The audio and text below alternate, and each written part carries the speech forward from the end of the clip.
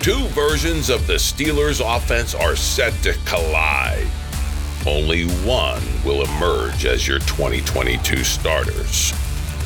Welcome to the Steelers Update from Penn Live, where we keep track of all things Steelers so you don't have to. This is John Luciew reporting. It was never going to be easy to replace Big Ben Roethlisberger as the Steelers' franchise quarterback after 18 long seasons. So the team wisely decided to purchase 2 lottery tickets, not 1. The Steelers did so by signing former second overall pick Mitch Trubisky in free agency. Then they drafted Kenny Pickett at pick 20 in the 2022 draft. And they got the first quarterback off the board. This sets up 2 versions of the Steelers' offense, which are now set to collide in 2022. These 2 versions will go head-to-head at training camp, set to begin later this month, and throughout the preseason that lasts deep into August. Despite the coming competition, however, the outcome could be a foregone conclusion. The journeyman Trubisky seems to hold the upper hand over the 5-year starter from Pickett. Well, we're about to see. There's another seemingly interchangeable part that could play a big role in how the 2022 Steelers offense unfolds.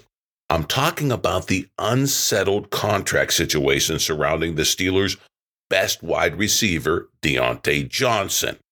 It's looking increasingly like the Steelers are going to pass on paying the third-year Johnson $20+ million a year. But that is his worth on the red-hot wide receiver market in the NFL. Instead, the Steelers will look to rapidly develop their raw rookie out of Georgia, George Pickens. Everyone is predicting Pickens will flourish early and often within the Steelers' offense. But what if he doesn't? Is it really a wise strategy to let go of a precise route-running receiver in the Antonio Brown mold after just 3 years of striking gold in the draft with Johnson? Are receivers this easily replaced? If you look at the sky-high value the NFL places upon prolific pass catchers, they are not. Rather, star receivers are rightly seen as essential ingredients in a pass-happy NFL to competing for and ultimately winning a championship. Yet, here are your Steelers ready to snap shut their pocketbooks on Johnson and move on after just 3 years. This decision could come back to haunt. As for Mitch Trubisky being easily dislodged by Kenny Pickett, which many Steelers fans saw playing out right after the draft, it's looking far less likely right now, especially with Pickett third on the practice depth chart behind even, Mason Rudolph. Perhaps the seemingly interchangeable parts in these 2 versions of the Steelers' offense aren't so easily swapped. Pickett may be no match to outduel Trubisky, and Pickens, as good as he looks, may not be the crisp route runner and playbook impresario that Diontae Johnson has proven to be. The Steelers have seen some big stars come and go. Antonio Brown will rank as the team's best wide receiver in history. And yes, he mentally flamed out, but his production was never matched after he departed. Big Ben is now retired, and not 1 but 2 quarterbacks are vying to replace him. They're seen as being interchangeable and replaceable themselves. But this is not tinkering with an old Chevy engine in the backyard. This is a young NFL team that wishes to grow into a champion. Ideally, those key offensive players should get to grow together, not be weeded out for monetary reasons and replaced over and over again. Spare parts don't make much of a Super Bowl team. Now, do they? Despite this quandary, the big debate in Pittsburgh this week is not on the field, it's off of it. That's what happens when 2 decades of history are stripped away from Steelers Nation. I'm talking about the abrupt, money-driven shift in the Steelers stadium name from iconic Heinz Field to all but impronounceable Acrisure Stadium. With the stroke of the pen and a cashing of a big check, the place ESPN's Chris Berman dubbed the Big Ketchup Bottle is no more. And it's a crying shame. No wonder all of Pittsburgh is protesting. Yeah, sure, money talks. Here's hoping the Steelers use some of that Acrisure cash to shore up both versions of their offense for some lasting longevity. Now, we have much more on these raging Steel City debates in your summer vacation edition of the Steelers Update podcast. And be sure to catch my print column first thing Thursday on Penn Live. The memes on the stadium name change alone are going to be priceless. I guarantee it. Right now, let's get right to it. Hey, we go to Mark Kaboly, writing for The Athletic, and he's handicapping the Steelers QB situation going into training camp later this month. He writes this, quote, unless Mitch Trubisky gets hurt or plays terribly in camp in the preseason, it's difficult to imagine a scenario where he doesn't start the season as the number one. How long he stays there will depend on how he plays. Kenny Pickett received only third-string reps in OTAs and minicamp. The Steelers downplayed this, but it could be an indication of what their plan is for their first-round pick, at least early in the season. You won't hear this from the Steelers, but getting NFL ready with limited first-team reps in camp and 3 preseason games just will not track for Pickett to start anytime soon, unquote. So what's Kaboly's bottom line looking at the QB situation? Well, he writes this, quote, Trubisky can run Matt Canada's offense. He was cheap. He was available. That's why he's on the roster. I wouldn't worry about Pickett yet. He got a good baseline in the spring of the playbook and how things work. That doesn't mean he will be the number 3 all of August, unquote. But Kaboly also gives us a big dose of realism about both quarterbacks' chances of success in 2022. I'll read it and you weep. Quote, the Steelers are going to either have a rookie or a journeyman as the most important position in sports. Eventually, a quarterback needs to make plays. And when you have Pickett and Trubisky, do you feel confident they will be able to, in their first year with the organization, make those plays? I think that's where all the trepidation comes from. And honestly, it is warranted. It doesn't mean it will happen, but they have a better chance of stinking than being Pro Bowlers, unquote. Well, that's really the realistic bottom line, and Kaboly does not varnish it for us and make it pretty. Now, the wild card is this Matt Canada offense. Will it click? Can Trubisky make it click? Kaboly says this idea that the Steelers really ran this offense last year is folly. He says, we ain't seen nothing yet. He says, quote, it's all about movement, the movement of the pocket, movement of the receivers to get movement out of the linebackers and play action off of that. We saw some of it last season, but nothing like the full offense. They just didn't have the personnel, i.e. an immobile Big Ben, to run it, and they put a hodgepodge scheme together on the fly, unquote. Now, as for the odd man out of the Steelers QB room, he may not be out. Mason Rudolph is very much in play to make this team, according to Kaboly. He writes, quote, many are writing off Rudolph, and he is very much in the middle of a numbers crunch at the position. But you have to wonder if the 2019 season scared Tomlin, and he's willing to eat $3 million to have peace of mind at the most important position in sports. This is a very fluid situation and will remain that way. but I can see Rudolph being the number 2 on game day and Pickett being more of a long-term guy if Trubisky gets hurt, unquote. Now, that's the breakdown of who will be throwing the ball. But what about catching it and running it? Good question. And again, we turn to Mark Kaboly with answers. He has thoughts on the hot topic of receiver Diontae Johnson's worth to the Steelers, as well as the real power centers of this still developing Steelers offense for 2022. He writes this, quote, Diontae Johnson's contract situation will dominate the talk around the team until or if it happens. He's a $20 million per year receiver, or is he? Probably not, but he is valuable to what the Steelers want to do, especially stretching the field, something he didn't do a ton of in his first 3 years.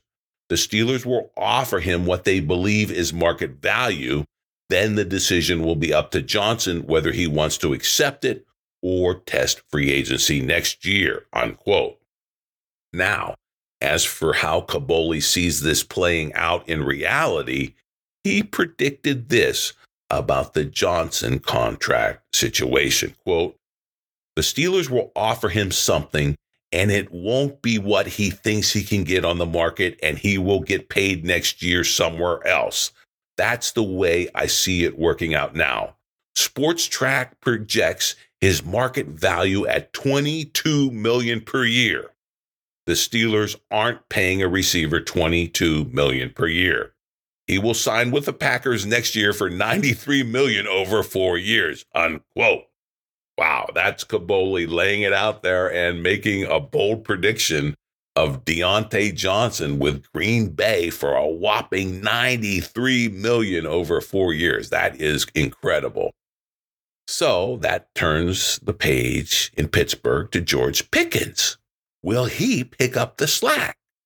Well, Kaboly has a little cold water here as well. He writes this, quote, Pickens isn't going to be asked to do much in 2022. Many rookie receivers are like that, but Pickens is big and fast and can high point the ball. If he's asked to do what Martavius Bryant did in his rookie year, big plays in red zone, that's all you can ask, unquote. In other words, if we see Pickens come on as the season develops and we see him playing more of a bigger role in the red zone and, the splash play that Mike Tomlin loves, hey, that's all we can hope for. In other words, he's not ready to take over the offense and the Johnson role by no means. So where will the production come from? Well, how about that big Penn State tight end looking to make some big moves in his sophomore year with the Steelers? Here's Kaboly on Pat Freiermuth. Quote, a star in the making. He finished with 60 receptions and 7 touchdowns on only 79 targets while playing 62% of the snaps for a limited offense in 2021. The scary part of Pat Freiermuth's rookie season is that he never put up more than 58 yards receiving in a game. With Eric Ebron gone, that number will go up. He will be a top 10 tight end in the NFL or higher by the end of the season, unquote. Now, we like that. We like that. And if you like that, wait till you hear what Kaboly says next about the key piece of the Pittsburgh offensive puzzle. I give you the nasty tree trunk leg, Najee Harris. Says Kaboly, quote, the offense is going to run through Harris this year just as Mike Tomlin wants it to. With the uncertainty at quarterback, that's likely a good idea. Harris has transformed his body into something even more than it was last year. And last year, he was pretty powerful at running back. If the front 5 offensive line can give him a crease, a crack, anything, then it's going to be a special season for Najee Harris, unquote. That's what we like to hear in Pittsburgh. And if it is a special season for Najee, the Steelers will stand up and cheer. I guarantee it. Great stuff from Mark Kaboly as always. But what really has Steelers Nation steaming this week was the end of an era. Heinz Field is out as the Steelers stadium name after 21 years. The hallowed ground where Pittsburgh plays professional pigskin is now to be known as Acrisure Stadium. Say what? You heard me.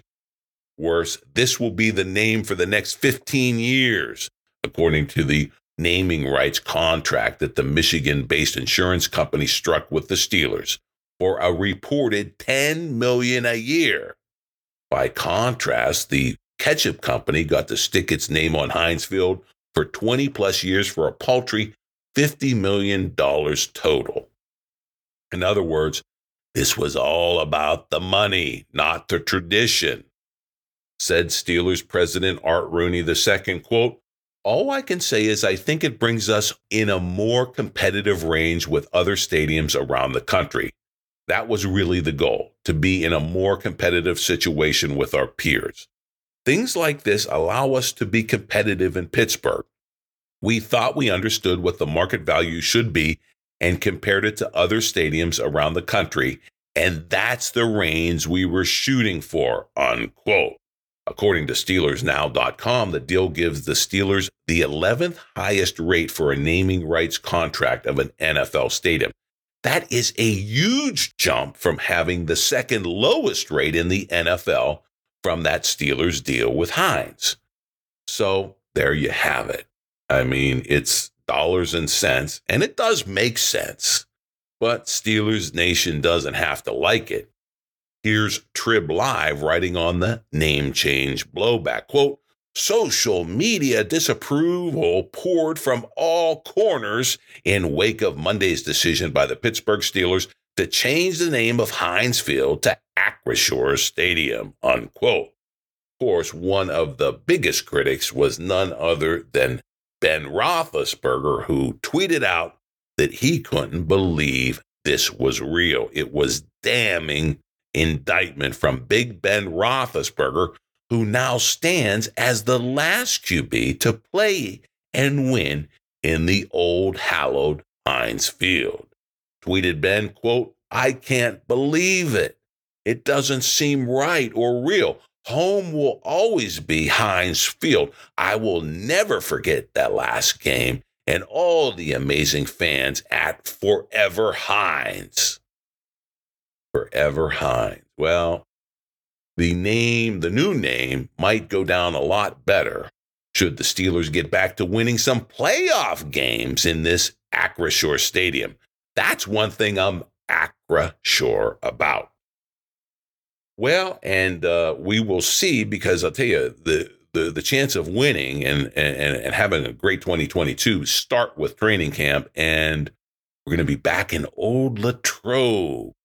And the return of training camp to where God intended it to be, St. Vincent College, and all those beautiful practice fields in the late July and August sun. I, for one, cannot wait. And if you can't wait, stay tuned right here on your Steelers Update podcast. It's fresh every Wednesday, so sign up wherever you download your favorite audio, and you'll get it fresh and new as soon as it is off my recording mic. And of course, log on to PennLive.com anytime for your real-time Steelers news.